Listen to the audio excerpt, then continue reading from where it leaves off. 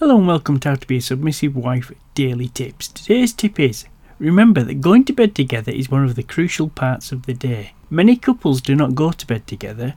Often one will watch TV or catch up on work instead. You find that if couples don't go to bed together, they tend not to spend lots of time together. Then they start losing connection, leading to unhappiness, loneliness and divorce. Make an effort to go to bed together. Discuss your day, have a cuddle, spend the last moments of the day together.